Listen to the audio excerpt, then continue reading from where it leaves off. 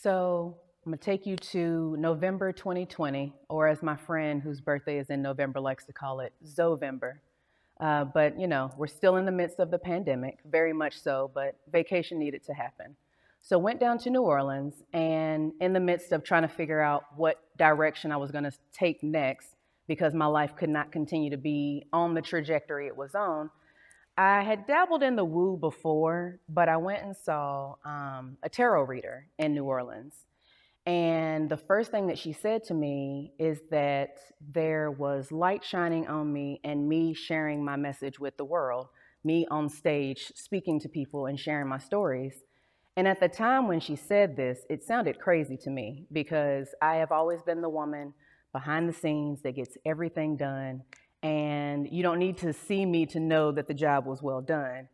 But fast forward, after I've done all the work that I've done on myself, I wanted to, bring everything forward. And it's crazy because when she said that, it didn't really mean anything to me. But the thing that she did say that I took with me was the importance of me meditating to be able to tap into the gifts that I have to bring forth to the world.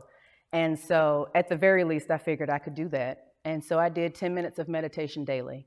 And it's a practice that I began back at the end of 2020 and carrying it forward. And the thing is that now that I've gotten into the practice of meditation, that led me into a space of being able to do my own healing journey, my own healing work, which led me into being able to start breaking down the generational trauma that has been experienced in my family so that it does not have to continue forward after me.